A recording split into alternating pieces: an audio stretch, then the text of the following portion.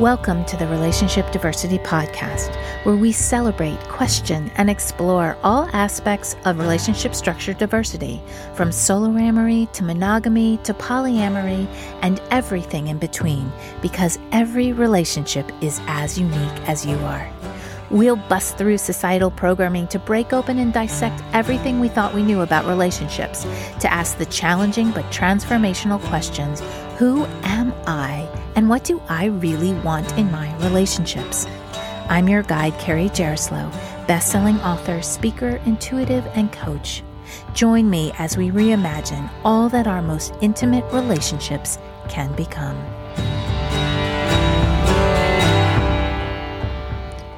I was exposed to different lifestyles early in my life. As a child and preteen, I never really fit in with my peers. I struggled. I always felt older than my age and really uninterested in the things that my peers talked about. I much preferred to hang with the adults. The conversations were more interesting, and I loved soaking up and soaking in what I felt like it was to be an adult. I was in love with theater and performing from the time I was 7 years old. I performed professionally beginning at age 12, working in dinner theater productions. It was here that I was first exposed to homosexuality. I had a huge crush on one guy in particular, and someone told me that he was figuring out if he liked boys or girls. This was fascinating to me, and not just because of the sexual orientation diversity, but because it was just people figuring out who they were and the joy of them figuring out and the freedom to figure out who they were. I loved it because it wasn't a big deal. It was just people living their lives and going deeper into their identity. Now, relationship structure, on the other hand, was nothing I had ever heard of. It was not a concept that was ever in my close sphere of life and living. My parents were monogamous, and all of my friends' parents were monogamous. And when someone felt something for someone else, it usually ended in them cheating and lying. This was all I knew growing up in relationships. And it wasn't until my divorce in 2004 where I started to question if monogamy was the only way of being in relationship and if it was the best way for me. But if it wasn't monogamy, what else was there? When I started to look into it and what other options there were, I found that there were lots of people living lots of different styles and structures of relationships. It was just all in the shadows. And there was so much shame that I felt in wanting to explore different ways of being in relationship. I didn't feel like I could openly talk about it except with my very, very close friends, and hand-selected those friends to, who I felt would really accept me and allow me the space to just ask the questions. And I'm really forever grateful to those close friends who held me and said that it was okay to question and to learn really who I was and how I wanted to be in relationship. And with that, I want to talk about some different basic structures to give us a common space to come together in understanding. The first one I want to talk about is soloamory. And this is where the main intimate relationship I have is with myself. The next one is the one that is mostly known and shown in society, and that is monogamy. My intimate relationship is with one other person.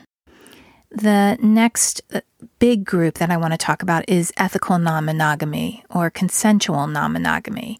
This is an umbrella term for the other two structures that I want to talk about.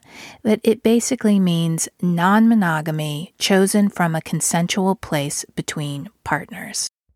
The other two structures that I want to talk about are open relationships.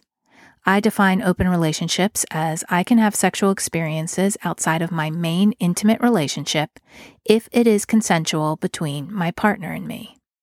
And the last one I'm going to touch on here is polyamory. And this is defined for the podcast as I have multiple loving, intimate relationships, and everyone has full knowledge of each other and gives consent. There are so many substructures in everything that I just talked about. So we'll go into each one of these in future podcasts, but those are the brief descriptions of the four kinds: soloamory, monogamy, open relationship, and polyamory. Now, we have to start somewhere when we're going into an exploration of a new concept or an idea. And knowledge about these structures is a great place to start your exploration of relationship structure diversity. Now, I have been quite rebellious in my life in terms of my societal constructs. I've found myself rebelling against these kind of relationship labels. I've never liked being put in boxes, and they've always felt suffocating and restrictive. However, I think where these categories and labels find their value is by helping us find others who identify in the same way. This speaks to humanity's deep need to belong, to be seen, understood, and heard. When we label ourselves as monogamous or polyamorous, for example, we can find a whole group of people who understand what that experience is like. It helps us not to feel like an outcast or weird. It helps us feel a sense of community. On the other side of that, these labels can be restrictive when they, one, limit our sense of self, our ability to be our true selves in relationships, and two, when they put unattainable expectations on our relationships. So I think the key to going in and learning about these different relationship structures is to keep an open mind, to keep a level of flexibility, to understand all of them, and then see where maybe you feel as though you like to spend time by yourself, but you also really enjoy your monogamous relationship with your partner, and how you can honor both of those parts of yourself. Now, I hear people all the time say polyamory doesn't work or monogamy doesn't work, that it's all people lie in monogamy and that's just the way that it is. Or if you want to be alone, that's bad. There must be something wrong with you. And I just want to say that each of those relationship structures, soloamory, monogamy, open relationship, polyamory, ethical non-monogamy, and all that entails, they each have their wounded side. They all don't work at times, and they all work at times and are successful. And the reason and the foundation of the is it going to be successful or is it not going to be successful is the relationship that you have with yourself. It's about doing your inner work, knowing yourself. And I say knowing yourself more intimately than you know anyone else and that anyone else knows you. You knowing yourself intimately brings awareness to your relationship. And with that awareness comes healing, comes the ability to make choices from a conscious place in your relationship. When you come to whatever structure you choose with that awareness, then the relationship, regardless of whether it lasts 2 years, 2 months, or 20 years is a success because it is coming from your truth. The truth of who you are in any given moment of your relationship. And this is where we're going to go next in our discussion in the next episode. We're going to actually break down each of these relationship structures that I talked about today and look at what does the wounded side of that relationship look like and what could the healed side, the healed perspective look like. Our goal is to get in the place of whatever we decide, whatever structure we decide in, that we come from that healed perspective, which leads to more joy and fulfillment. So I invite you to stay in the space of curiosity as we dive deeper into relationship diversity. Thank you for listening to the Relationship Diversity Podcast. Want to learn more about relationship diversity? I've got a free guide I'd love to send you. Go to www.relationshipdiversitypodcast.com to get yours sent right to you. If you liked what you heard, please subscribe to the podcast. You being here and participating in the conversation about relationship diversity is what helps us create a space of inclusivity and acceptance together.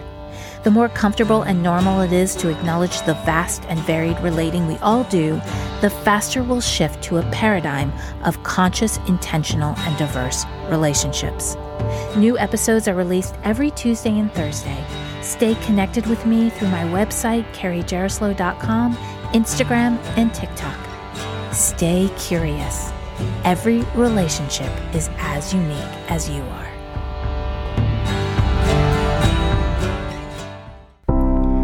Wondering why you never seem to find lasting fulfillment in your relationships? Or do you create the same kinds of relationship experiences over and over again? Can you never seem to find even one person who you want to explore a relationship with? Have you just given up hope altogether? If this sounds like you, my recent book, Why Do They Always Break Up With Me, is the perfect place to start. The foundation of any relationship, whether intimate or not, is the relationship we have with ourselves. In the book, I lead you through 8 clear steps to start or continue your self-exploration journey. You'll learn about the importance of self-acceptance, gratitude, belief shifting, and forgiveness, and given exercises to experience these life-changing concepts. This is the process I use to shift my relationships from continual heartbreak to what they are now, fulfilling, soul-nourishing, compassionate, and loving. It is possible for you. This book can set you on a path to get there. Currently available through Amazon or through the link in the show notes.